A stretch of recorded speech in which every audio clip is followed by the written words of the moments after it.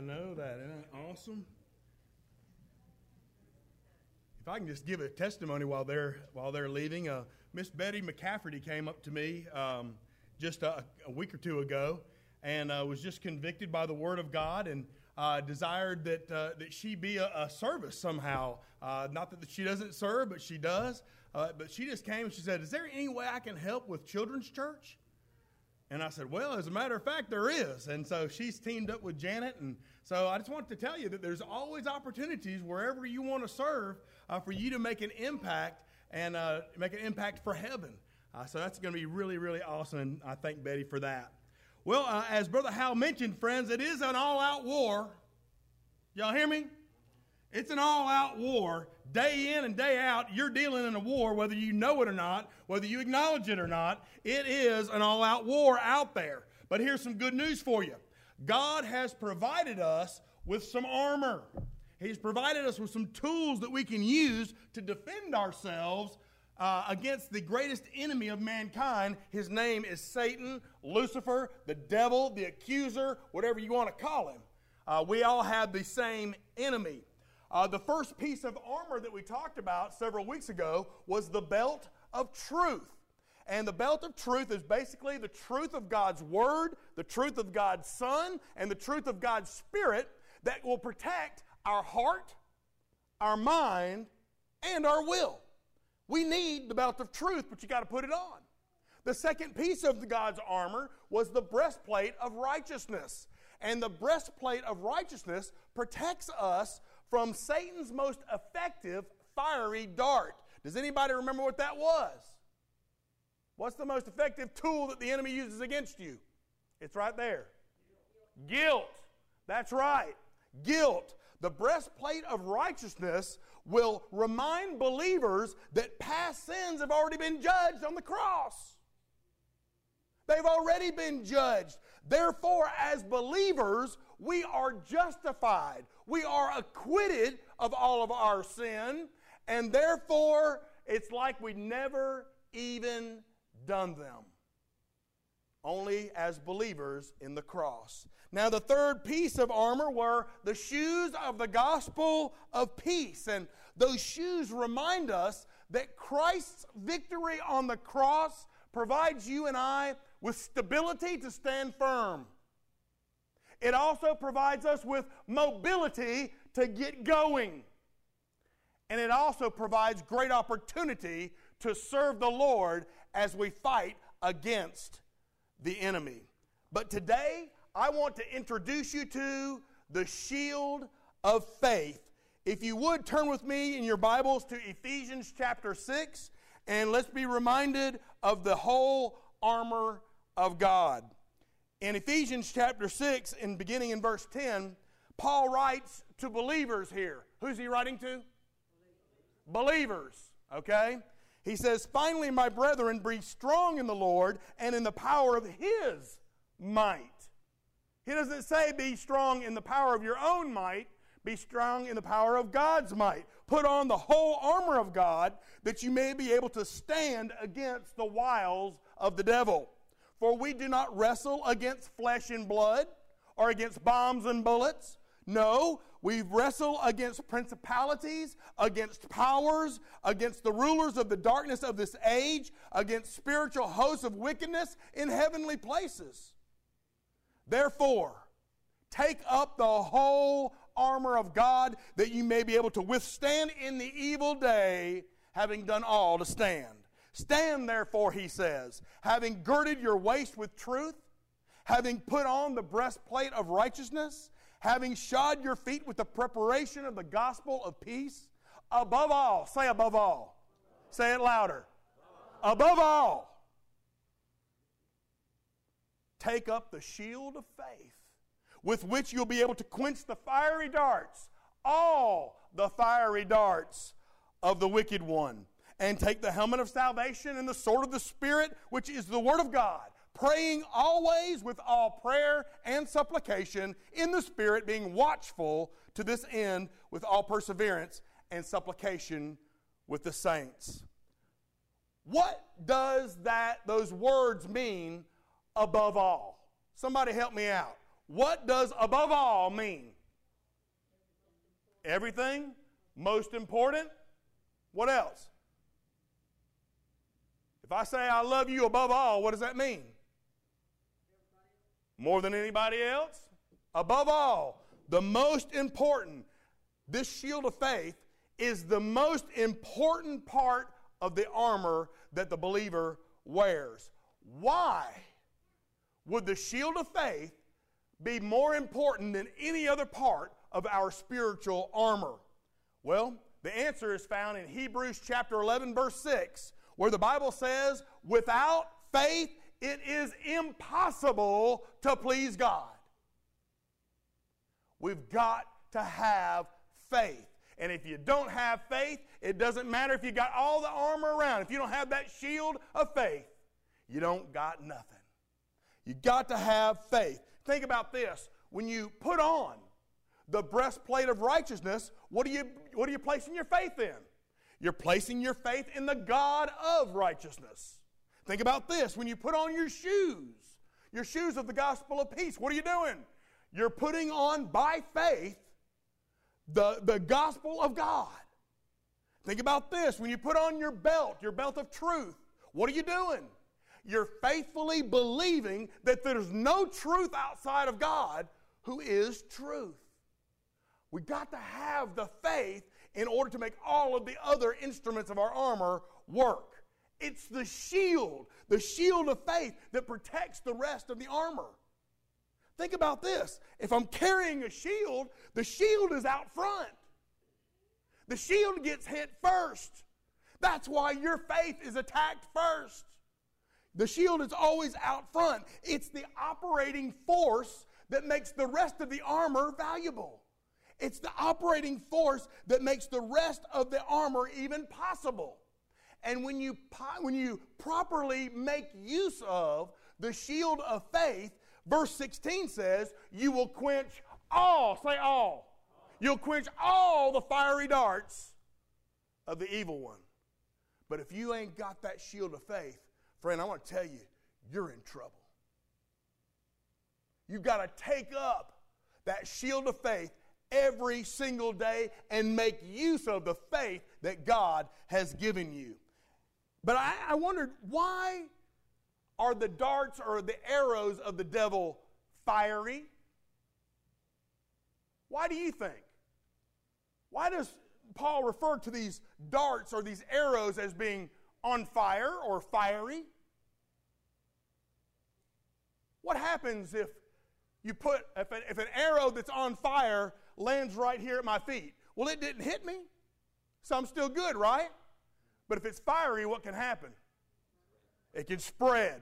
That's right. It's a fiery dart because the arrows, the darts of the devil can spread into other areas of your life. If you don't quench those fiery darts with your shield of faith, it's going to land in another area and you're going to be in trouble. It's so important to take up this shield.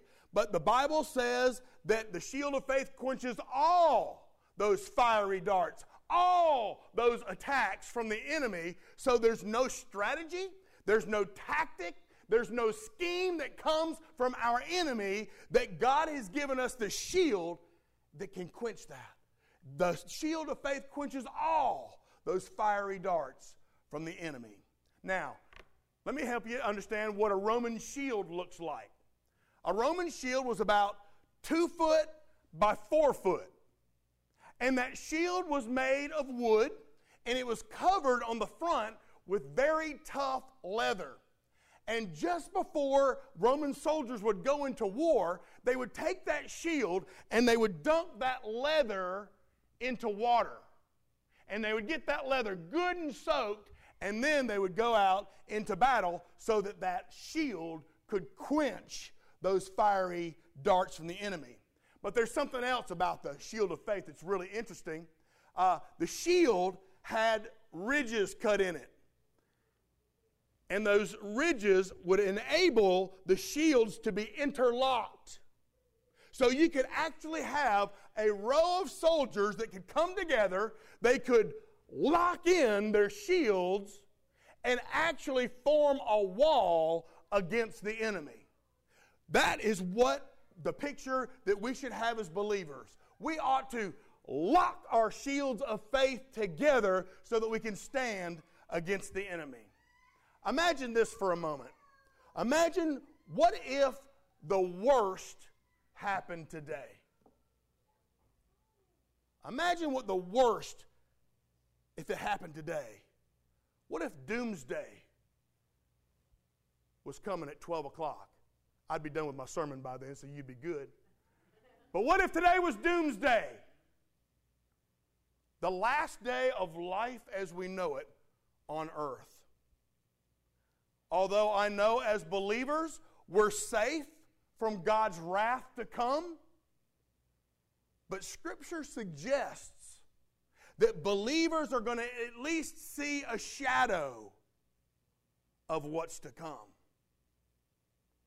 We're going to see it on the horizon, and we're going to know she's coming.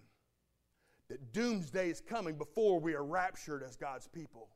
So as the end approaches, you know what? We may not be immune from a great many hardships. So what on earth are we to do? If I imagine a little bit what we might do as a church family, I imagine that we'd help each other. As hardships came upon individual members of the body, I suspect that other members would come and would come to their help, to their rescue. I imagine that as one portion of the body had need, others would pool their resources and see if we couldn't help them some. I imagine that if one part of the body was under attack, then the rest of the body might come and form a protective wall around those who were being attacked. I imagine what we would do is we would lock shields. We would lock our shields of faith together in order to help and provide protection for all of the body of Christ. But you know what? Why do we have to wait? I say we ought to be about doing that now. Because I don't know about you, but I watch the evening news and I see the shadow. I watch the evening news and guess what? I see just cause why we ought to be well into locking our shields together. I watch the evening news and I see we are in a battle now. So let's don't wait till doomsday. Let's start locking our shields of faith now. Paul says we ought to take up our shield of faith.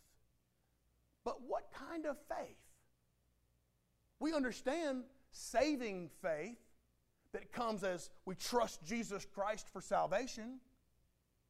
But who is Paul talking about? Who is he talking to here? In Ephesians, who is Paul talking to? Somebody help me out. Who? Say it louder. Paul is talking to believers here, so the kind of faith that he's talking about is not saving faith. These folks have already placed their trust in Christ. So what kind of faith are we talking about here? I believe it's that daily, practical faith that believers have to have. We all need that kind of faith. It's daily faith. And that daily faith for the believer comes from the assurance that God is with us every step of the way. Friend, if you don't know that today, that God is with you every step of the way, I want to declare to you by the authority in the Word of God that He's with you no matter where you go, no matter how you go there. God is with you. How do we know that? By faith in the Word of God. Therefore, I want to share with you a few things about faith that you need to know. Because I can't speak for you, but I can speak for me. There are times when my faith begins to waver. There are times when I question, God, are you really there? God, I need your help, but I ain't seeing the help. There are times when my faith wavers. So there are many things that we need to know. First of all, you need to know that daily faith, this kind of practical faith, is rooted in fact, not in feeling. It's rooted in fact, not feeling. Despite the quotes and all the inspirational stuff you see on Facebook, faith is not about emotions. It's not about inner feelings. It's about fact. Someone may say, I just have faith that this is going to work. But then for some reason God's not in it, and they say, well, I guess I didn't have enough faith. But the problem wasn't the amount of their faith. The problem was in the object of their faith. They needed to rely on the facts. Consider this. If a child runs out onto an ice-covered pond, chances are strong that they're probably going to get a nice cold surprise. But chances are also strong that they might even suffer a tragedy as they go through thin ice. The problem wasn't the amount of faith the child had.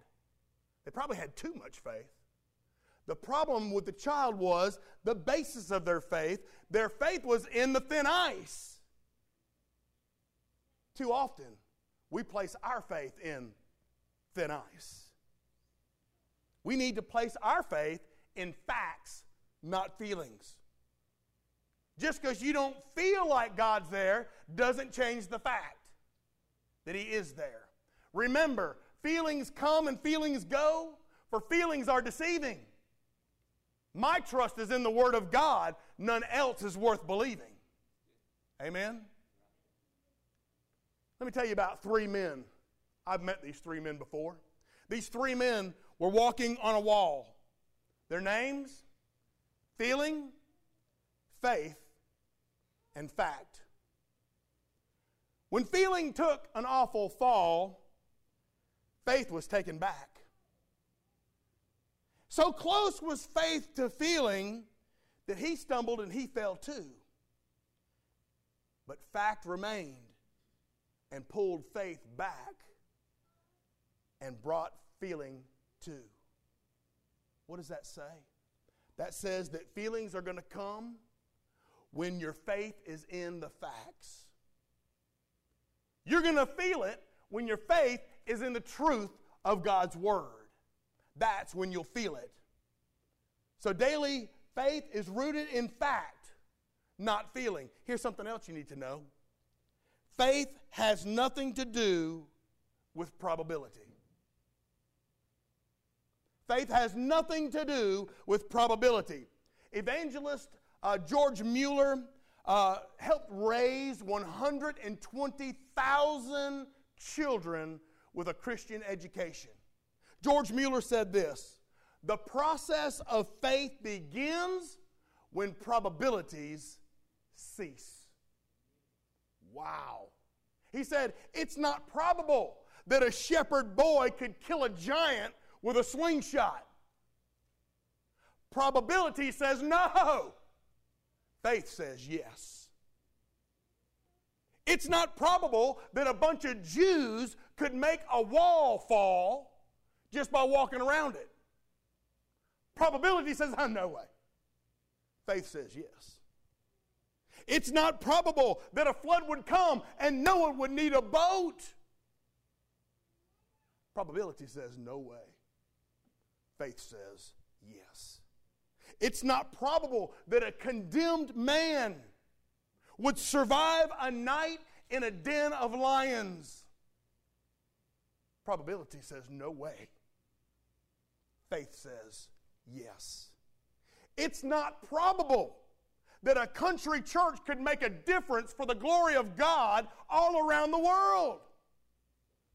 But probability does not change the fact that when we're obedient, we can make a difference. You see, doubt sees obstacles. Faith sees the way. Doubt sees the darkest night, but faith sees the day. Doubt dreads to take a step, but faith soars high. Doubt questions, who believes? Faith says, I. Faith says, I believe. Faith says yes. So daily faith is rooted in fact, not feeling.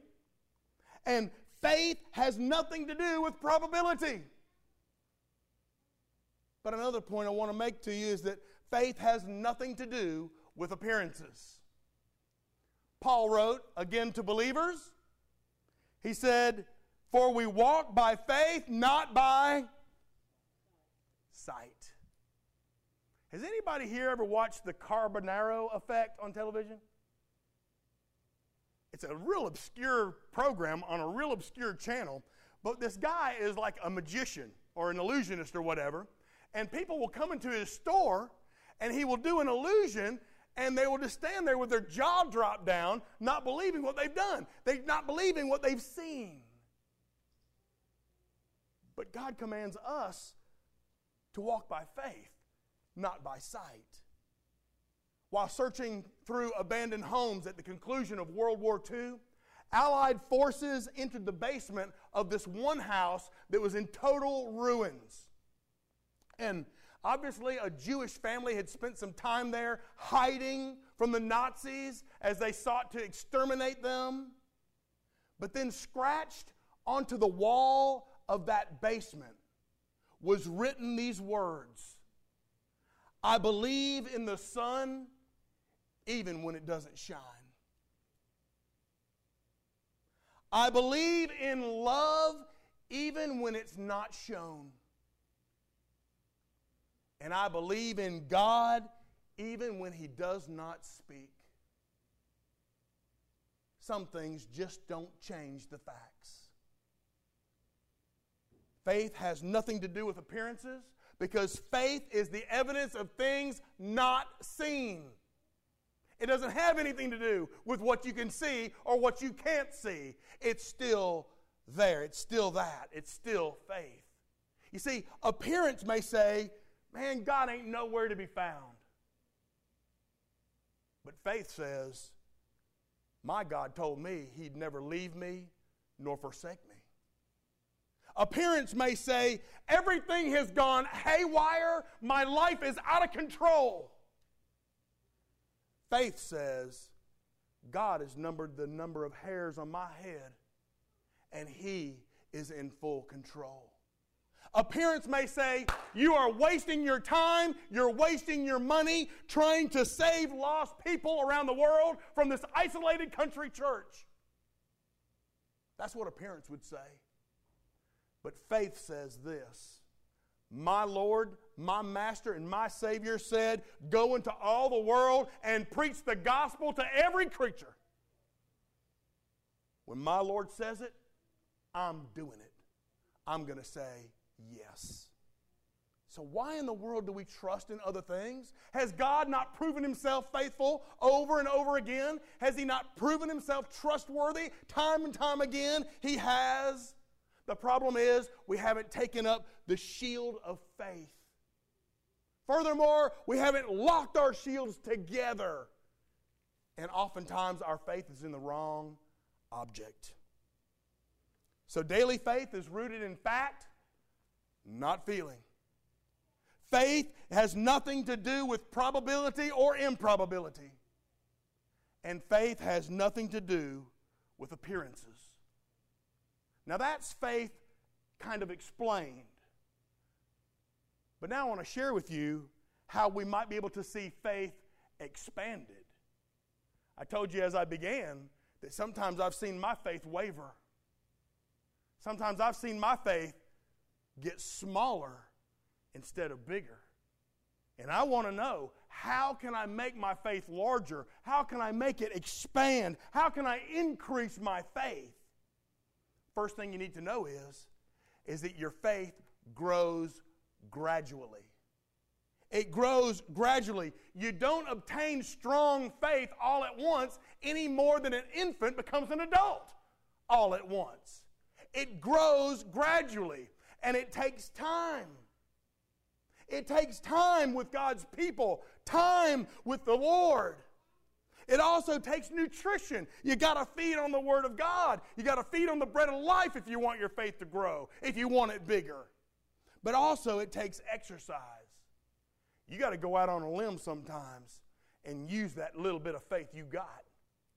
You got to develop that faith by stepping into the realm of the unknown, by stepping outside the sphere in which you're comfortable. It takes time, it takes nutrition, and it takes exercise to gradually build your faith. Think of Abraham, our Old Testament father. Abraham is known for faith. When we read about him, we see illustrations of faith time and time again. But early in Abraham's life, he lacked faith. Even when he got older, many of you know that he faltered in his faith. He wasn't born a man of faith. It grew gradually through time, through exercise, and developing that faith. Faith not only grows gradually, but it also grows scripturally. The Bible says that faith comes by hearing, and hearing by the Word of God. That's how your faith grows, spending time in the Word of God. Faith is trust, basically. It's trusting. And when you begin trusting someone, you start to trust them because you're spending time with them. You know, there are people in this room that I would give every cent I own to. I trust them that much.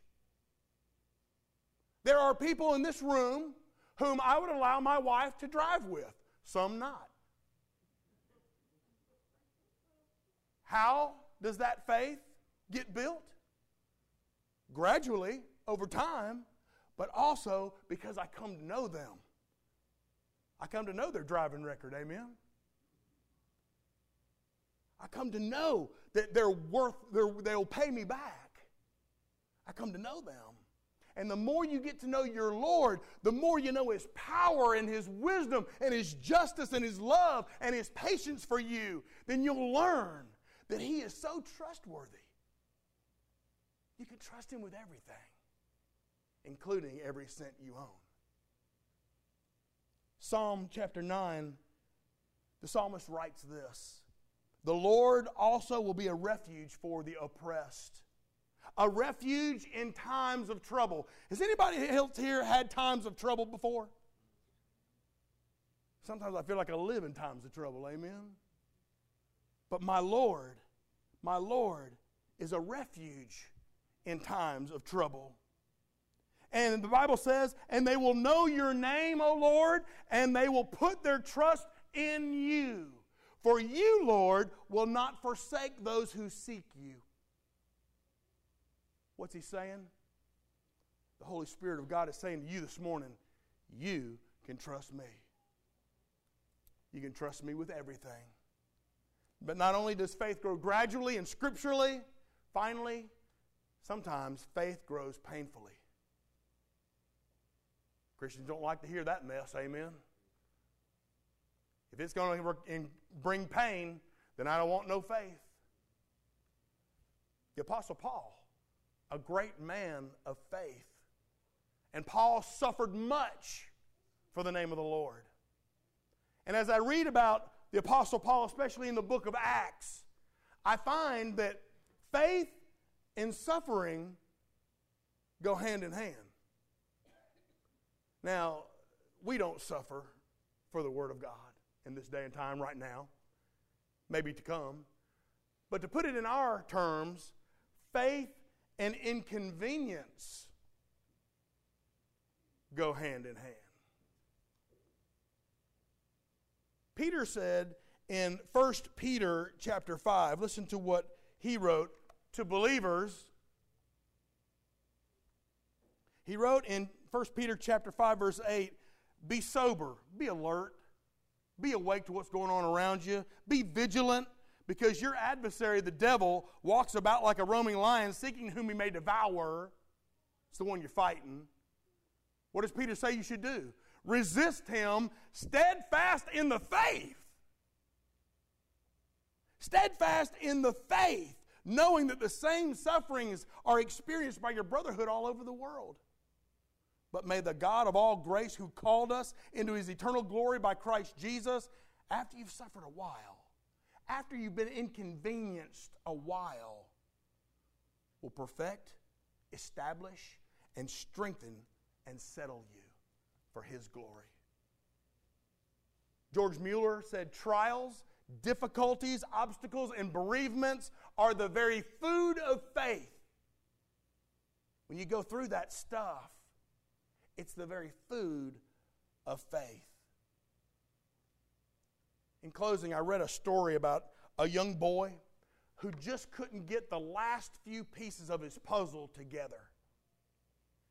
He got so frustrated, he finally asked his little sister to help him out to finish that puzzle. Of course, she got a hold of it, and in seconds, it was completely done. And he said, "How did you do that?" And the little sister looked up to Big Brother and said, "I looked at the picture on the box. You were looking at the pieces." You know, life can sometimes be like a puzzle. But your God knows the big picture. You need to trust Him to put the pieces of your life together. When we don't take up the shield of faith, it's like we just don't trust God. But when we take up that shield of faith, interlocking it with others of like-minded belief, then guess what, friends? You can trust God for what you don't understand. And I can't speak for you, but there's a lot about this world that I don't understand. There's a lot about the things that happen to me that I just don't understand. But I'm going to trust God by faith because He knows the big picture. So it's not about feelings. It's not about probabilities. It's not about appearances. Faith is rooted in fact. It grows gradually, sometimes painfully, but always by God's Word. Always. Lord, I believe. Help my unbelief.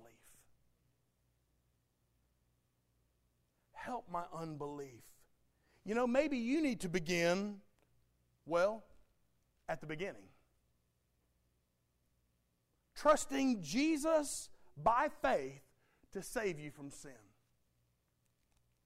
That's the first step in taking up the shield. But you can't stop there.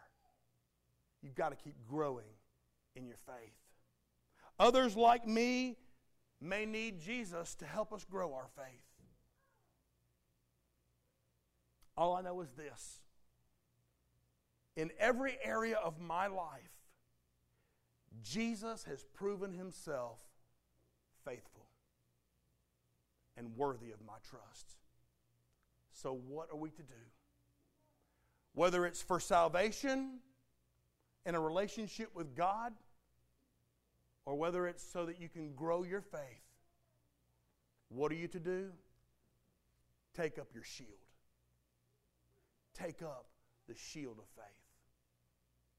Let me pray for you. Father, I thank you so much that I don't have to worry about what I see, what I think, what the world seems to be doing, what it's not doing. I don't have to worry about how I feel. I need to trust in the fact of your living word. That requires faith. So, Lord, if there's one here today that needs to place their faith in Jesus Christ for salvation, let them know in a way only that you can that today's their day. That they can be eternally saved, acquitted of all the sins in their life, and they can have a relationship with God that goes on for eternity. Lord, I know there's a great many believers here. And I know that they want more from their Christian walk than what they're getting. Lord, help them to know that they need to grow their faith. And they need to be patient about it. They need to be staying by your word and reading your word and allowing it to apply to their lives. And that, Lord, they need to trust you. So, Lord, whatever the need is today, whether it be for salvation through Christ Jesus our Lord or a desire to grow their faith, I pray that everyone in this room would take up their shield and they would take it up from this day forward and grow their faith. Lord, this is our humble prayer. In the name above all names, the Lord of lords and the King of kings. His name's Jesus. And we pray it in His name. And all God's people said, Amen. Amen.